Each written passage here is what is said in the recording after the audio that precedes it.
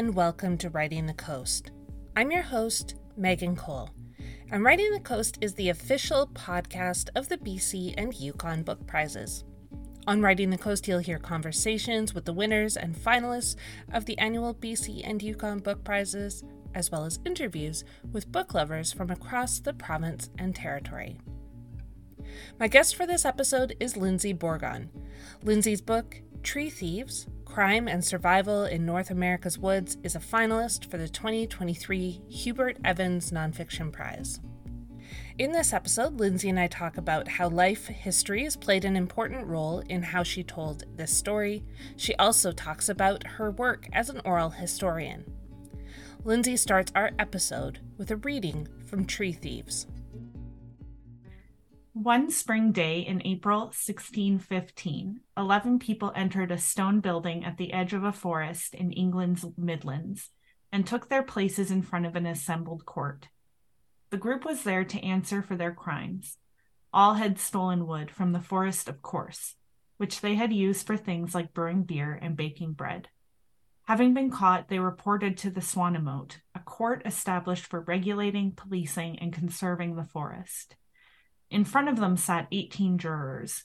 Surrounding them, 22 commoners, villagers, and farmers watched the day's events. One by one, the accused answered for their crimes, cutting wood from pear and apple trees, lopping branches from a hazel, and in one case, cutting chunks of wood from a tree known as Goblin's Oak. Inklings of today's timber poaching ripple out from here. The English word forest shares a root, for, with forbidden, and with the Latin term foris, meaning outside. This makes sense. Forest did not initially refer to a stand of trees or woodland, as it does today, but rather to a parcel of land that had been appropriated in the 11th century by William the Conqueror, as a place where he and his compatriots could go hunting, and where others could pay for the privilege to do likewise. A sort of medieval country club. Forests included more than woodland, and in some cases encompassed farmland, fields, and even entire villages or towns. When a forest was established, strict rules were placed on anyone who happened to live there. In order to preserve trees that could support a strong deer population, for instance, wood would no longer be free for the taking. To counteract these land grabs, the 13th century brought the Charter of the Forest, a companion to the Magna Carta. Ushered in after King John, who disafforested land at the behest of wealthy barons who wanted easier access to land held tight by the monarchy, the Charter of the Forest outlined a way of life for commoners and woodlands, and allowed access to the essentials of life: food, shelter, water. Every free man shall adjust his wood in the forest as he wishes, the Charter proclaimed. It was a manifesto for the commons, pushing back against the spread of royal acquisition. By today's standard, the Charter of the Forest is a radical document, standing against the privatization of common land by the powerful, be they royalty or government. The Charter placed limits on use and was one of the first environmental laws in history. It included animal rights and regulated hunting with dogs. Through it, the monarchy was required to return enclosed land to its subjects. Men who had been jailed for forest crimes up until that point were released, provided they pledged never to wrong the forest again. For centuries, all churches in England were required to read the Charter out loud to the public 4 times a year. Through the Charter, the forest was defined as a common source of commodities or privileges, known as mast, herbage, marl, turbary, and estover. It guaranteed permission to feed pigs from the forest floor, or mast, to let sheep graze on herbage throughout, and to harvest honey. It granted the right to dig clay and sand, or to marl, to mine coal and peat, or turbary, for fuel, and to build sawmills. The forest thus outlined was a place of refuge, with trees used as sanctuary, as waypoints, and as boundary markers. There was an acknowledgement that trees were an integral part of the commoner's life, and the forest was dubbed the poor's overcoat, under which all means of survival could be found, including dead wood or entire trees from which to build houses, furniture, or doors. The Charter of the Forest also outlined the bounds of estover, the right to collect firewood and timber for everyday needs. It referred to coppicing, a form of logging that cuts trees down to ground level, encouraging healthy growth. Thank you. So my first question for you is, who are you? Um, well, my name is Lyndsie Bourgon. I am a writer and an oral historian. I live in Clearwater, BC, just north of Kamloops. Um, and I am a gardener and a dog owner. And yeah, all of those fun things. Yeah. So as I said, I've been very excited to chat with you about this book because it's been on my radar for a little while. But I would love if you could share a little bit about kind of where the seed for this book started. Yeah, so it came from a news story, a CBC story in 2012 about a tree poaching on Carmana Walbrin on the island, on Vancouver Island. And at the time, I was a freelance writer, and I was kind of, like I read local news stories, thinking that maybe sometimes they could be built out to magazine features. And this was an example of that for me at first. So I thought, oh, well, I can see this kind of structure in my head of surprising crime and the people who investigate it, and it definitely did not play out that way in the end, but that's where it started. And once I started doing interviews and doing my research, I realized it was a very broad story that wasn't going to fit that. I mean, like you said, it's such a broad story, and there's so much in this book. Like when I've described it to people, when I recommend it to people, I always say it's like true crime with trees and science. And I obviously that does not do this book justice, but there's so much to it, and I imagine it was hard to kind of put boundaries on what you included and then what had to be left out. So how did you manage that? What was essential and what was just like really interesting but didn't need to be in the book? Yeah. I had, my early drafts of the book had a lot more history about logging in the Pacific Northwest, in particular Northern California, because that is where the poaching cases that I follow and where the narrative kind of comes from. That's where that's rooted. And so I had written a lot of words about like the changing in quotas and delving into how many board feet were being taken in like 1985 and like things like that. And I have to say that my agent is the one who gets all the credit for just being like, we don't need all this. So there was a lot that I felt I could have put in for more context that came out. I'm a real nerd for history, so I would have had a lot more of that in there, mainly because, I was trying to, through that, I was trying to show how, like, clear-cut logging and corporate greed had really ramped up the amount of logging heading into the timber wars, and how that really impacted how that era came to a close, and therefore people's attitudes around it. But yeah, so I don't know if I have an answer, but I would say that a big thing that helped me was that my agent actually called and asked me on the phone. She was like, Lyndsie, what is this book about? And I said, tree poaching. And she was like, that's exactly it. So, from then on, I was just always answering and making sure that what I was writing was answering the question, what is this book about tree poaching? It's not about the history of clear-cut logging in Northern California, even though that feeds into it. It doesn't, we don't have to have 20,000 words on it or whatever. So that, I hope that answers that in a way, I think it's hard when you spend so much time researching something, and when you enjoy researching, it's hard to like know where to pump the brakes, and then also to know like what rabbit holes aren't necessarily interesting for a reader just because you found them fascinating. Yeah.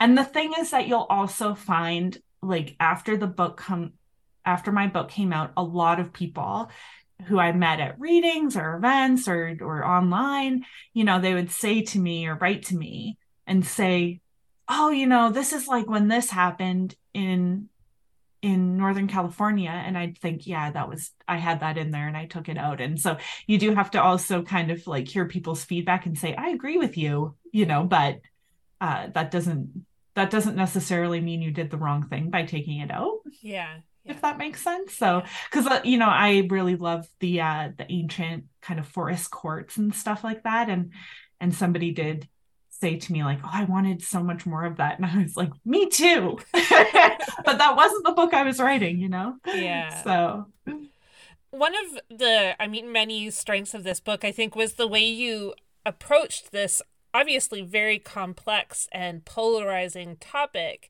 Through the telling of the stories of the various characters who move in and out of it. And I think the real strength of it is in the nuance, because I think I left feeling like there was no real like villain or hero in this story. And I wondered if you could talk a little bit about how you approached the telling of the various sides of this story. Yeah. So first of all, thank you for that, and thank you for your kind words. And I think if I had written this book at an earlier time in my life, I would not have I think I would have just been looking for the straight law enforcement investigation, traditional true crime kind of thing. But because I had spent, in the interim of hearing about this theft in 2012 and then actually pitching and selling the book in 2019, that's a big gap. And in that time I had spent a lot of time just like reading about the history of poaching and realizing that in history this was not simple. So the chances that it was going to be simple now were like nil. Things had only become increasingly more complicated in all of this. And so I knew that I needed to have that the strength of the story was going to come from talking to the poachers. And so I knew that I needed to put in the work to find the right case that would feed it, not feed into that, but that would be the right one. I don't know really how to explain that, but the one that would have kind of all the interesting elements that I knew were in there within it. So, that the poacher was from a former timber town, that the poacher was actually a specific age, so that they had experienced the timber wars and experienced sort of environmentalism in a particular way. That they also were maintaining their innocence was important to me because, I knew that wouldn't be that hard, to be honest. A lot of poachers do maintain their innocence, but I knew that this, that I didn't want a case that was going to be kind of negotiated very early on. And then I just kind of got started doing my field work, my foot reporting, and interviewing people in the town of Warwick. And making sure that I was really doing long, in-depth interviews with them. That took a lot of time, and that I was following up and doing many follow-up interviews and making sure that they really understood from my questioning and our conversations what I was trying to do. Then when it came time to write, I actually had this rule that I would only write from one perspective every day. Because I found that when I was writing, on top of all of this, the National Park Service rangers in Northern California in Redwoods, they were very generous with me with their time, and they answered everything, and they answered all my emails and all of this. And so I knew when I was writing quotes out from poachers like Derek Hughes and Danny Garcia, I knew how the Park Service responded to them. And so I found that my language was getting really, I was being pulled into asides all the time, and I wanted to make sure that I was writing both sides as told to me, as I heard them and experienced them in a way equally. And so it wasn't, I wanted to make sure that I wasn't writing both sides at the same time, essentially, because I knew that law enforcement had often, in stories about poaching, often it was very law enforcement heavy, because that's kind of there are mechanisms in place to ask for interviews and to ask for access. And it is different when you're talking to people who have committed crimes, right? Mm-hmm. So I wanted to put them on equal footing. How did you find the poachers? Was Mm-hmm. was it a challenge to earn their trust? Because I could imagine if you approached someone and said, "I want to do a book on poaching," there might be a resistance, because obviously they're committing a crime, and they Yeah. may be concerned about how they would be perceived.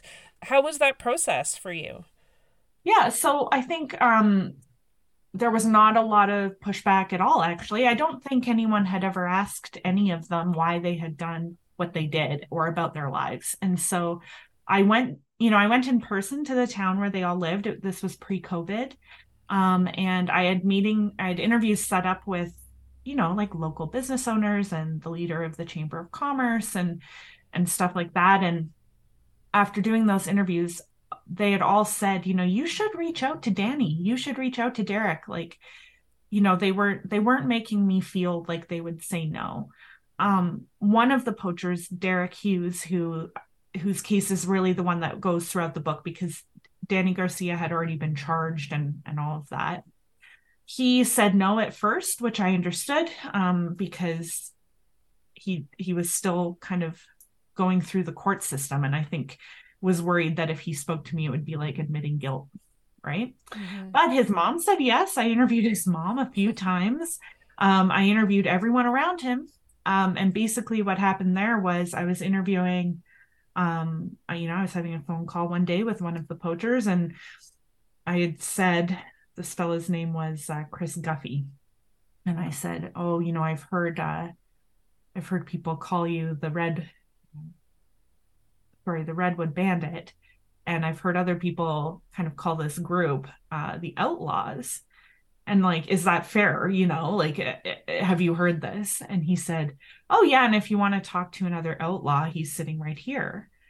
And I was like, okay, is it Derek? And he said, yes. And then we all just talked like on speakerphone. They put me on speakerphone, and I did the first interview then. And I suppose having spoken to the other folk beforehand helped, Mm-hmm.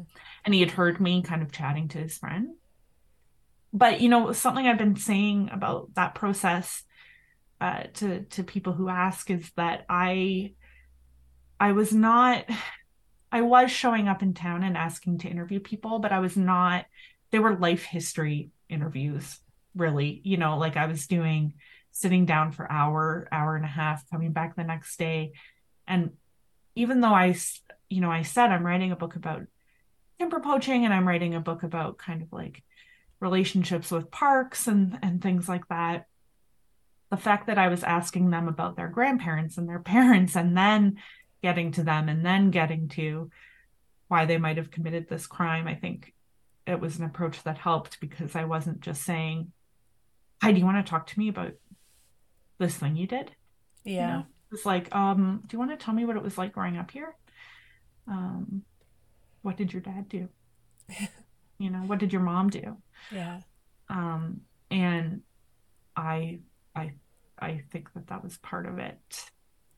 I don't know for sure. It's almost like you'd have to ask them, but Yeah.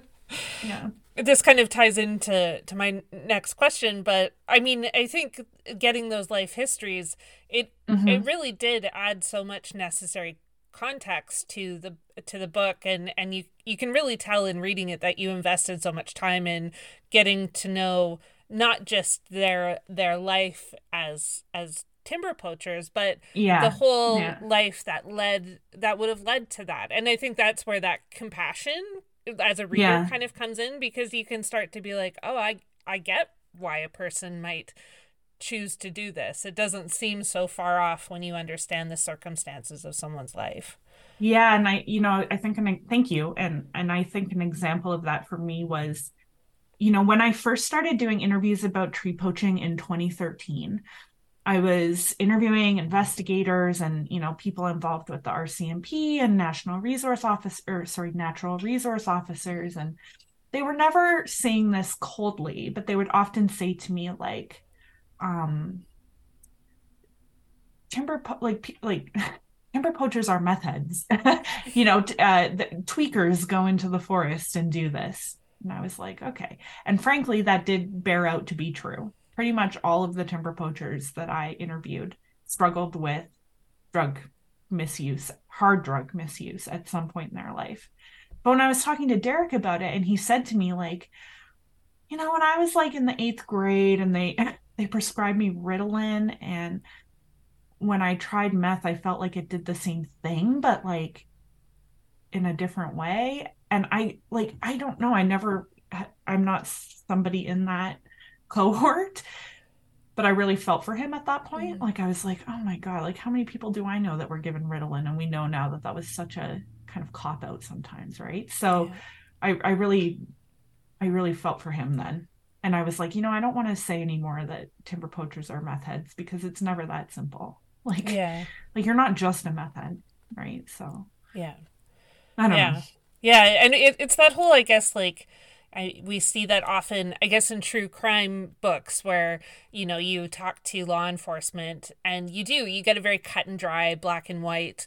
This is legal. This is not legal. And like, there's no nuance, but we know that criminals just don't like spring out of the ground. Like, it's just, there's a whole, there's something leads to that situation, and we know that about drug use too, right? Like, so many situations come into play to lead someone to that place in their life. And and I think in the Pacific Northwest, where much of this book takes place, I mean, it's a part of our lives. Like, I don't think that the environment is unfamiliar to people. Like, the environment that I write about in my book, I feel like a lot of people that live in BC or in other rural areas, they'd understand that. They understand what I mean when people would say to me, like, Oric is a rundown place and it's full of like, there's lots of crime there and it's bad. And you're thinking, well, what led it to that? And there's former timber towns all across the island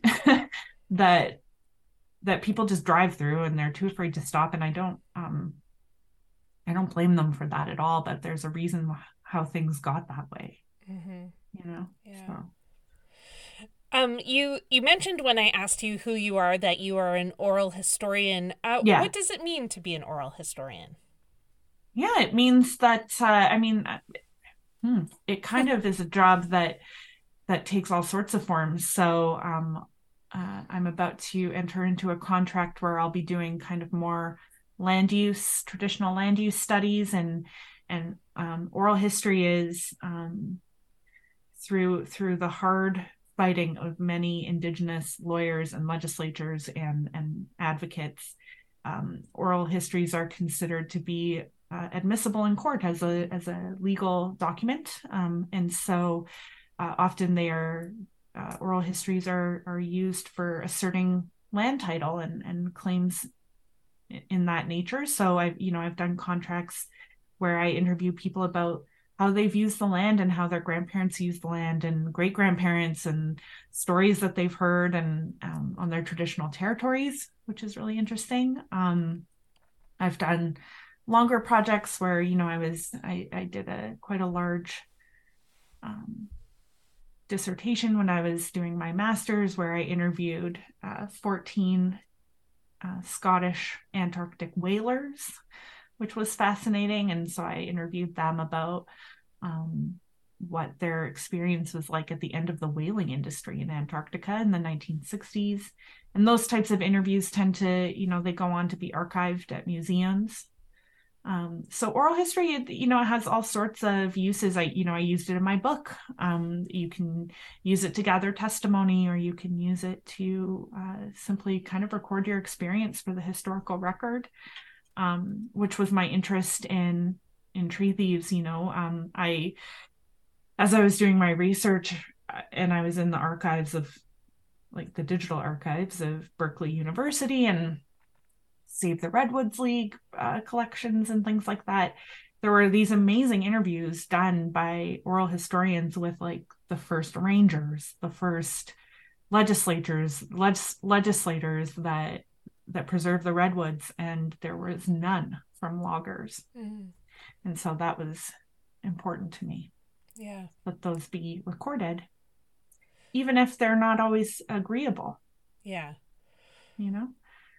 Yeah, I find I'm kind of like endlessly fascinated by this like line that kind of ebbs and flows with creative nonfiction where, and I think we're at an interesting point with it with oral history, because I think for a long time there was so much weight put on historical research, but it was like the kind that you could verify. And I'm using air quotes around verify, but like there was this idea that if it was written on paper, it was somehow true, which is silliness. And that oral history was somehow not true for whatever reason. But it seems like maybe we're moving away from that way of thinking. I think it's a very colonial way of thinking. It obviously, like you said, leaves out voices like the loggers and indigenous people and women and other marginalized folks. But your book obviously makes use of both of these types of research. But I'd be curious, as an oral historian, like what are your thoughts on historical research and the way that we've placed weight on the hard research versus oral research and oral history? It's hard because like I entered into the field relatively late. Like I went back to get my master's when I was 30, which certainly isn't old or anything, but I didn't go right from my undergrad, and so I had experience already in journalism where I could identify that I was getting things through interviews, that I was hearing things through interviews that I'd never heard before, and I wasn't going to find it in an archive or in a book. And it's a hard line. I don't want to discount the importance of the written record and the archived record to shine light on history. I think that there was a way that history used to be done that just didn't branch out beyond that at all. And I don't even know if it was the historians that didn't believe that. Like, I find it hard to think that there was just every historian operating for the past 50 years was like oral history, not true, just experience or whatever. I know there are some people that think that way, but I think there's been a lot of hard work from historians behind me or before me that have just really seen a gap and gone for it. And I'm in debt to that. At the same time, I think sometimes history has a reputation of being a little bit like rehashing the same thing over and over and over again. And part of me thinks like, yeah, it's because a lot of historians are just using the same documents repeatedly. And that doesn't even mean that there's things in archives that we have no idea what's out there, But I think that sometimes there's a reputation for just like narrowing in on one letter, one notebook, one whatever. And oral history offers a way out of that. Yeah. I think, Yeah.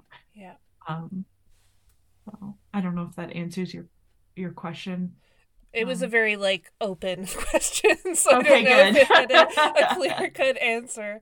I don't know. It's like I feel very new to it still, and I'm still learning a lot. And there's all sorts of questions in oral history of in North America, until very recently, they tended to be very institutional documents. So whereas in the UK, they were part of a sort of history from below tradition of, working class history, which I think is really interesting. So in the US, the early days of oral history was really focused on interviewing people that worked under certain administrations in the White House, or doing oral history interviews related to the founding of companies and the development of companies. or the development of departments, so when I say institutional, that's what I mean. Like you're interviewing people that worked in a department or in a place, and you're asking about that experience. Mm-hmm. And in the UK, it was seen as part of what they called history from below. So history from the working class and populations, people of color, that otherwise are not represented in like legislative documents and other forms of archival material. Yeah. And in Canada, we have this really interesting kind of context where oral history is really part of Indigenous history here, so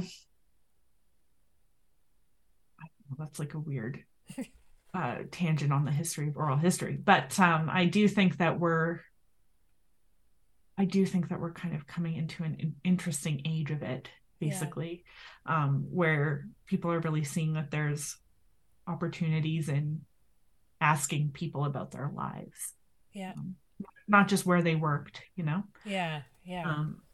Imagine we can be more than where we work. Yeah, right. Isn't that like very colonial? Yeah.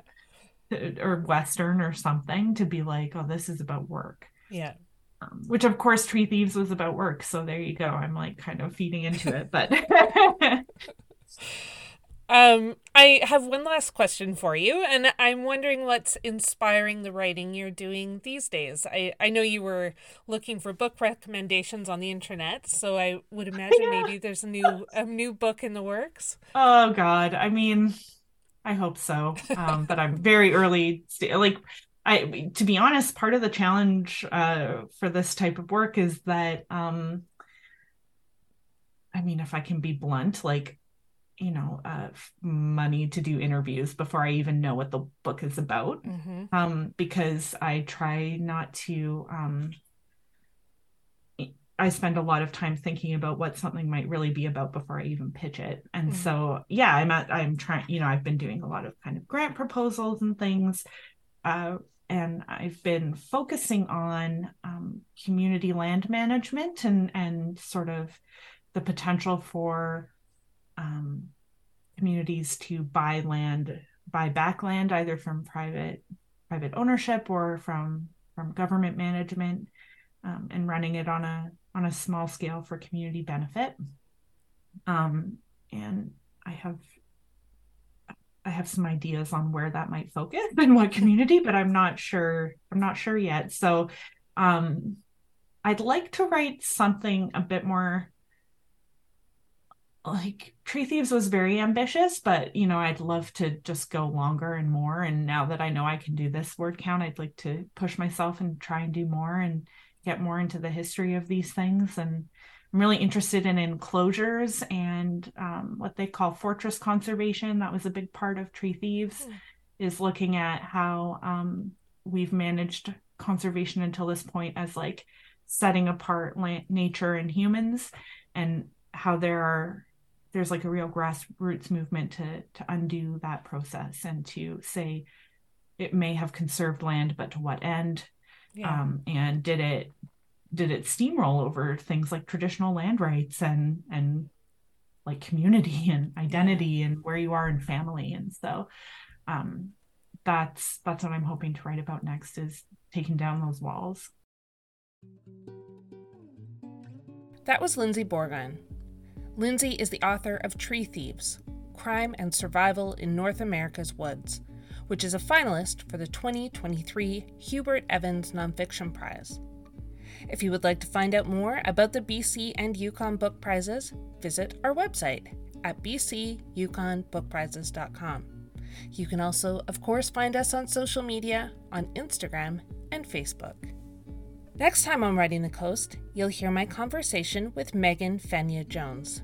Megan is the author of The Program, which is a finalist for the 2023 Dorothy Livesay Poetry Prize. Thanks for listening to Writing the Coast.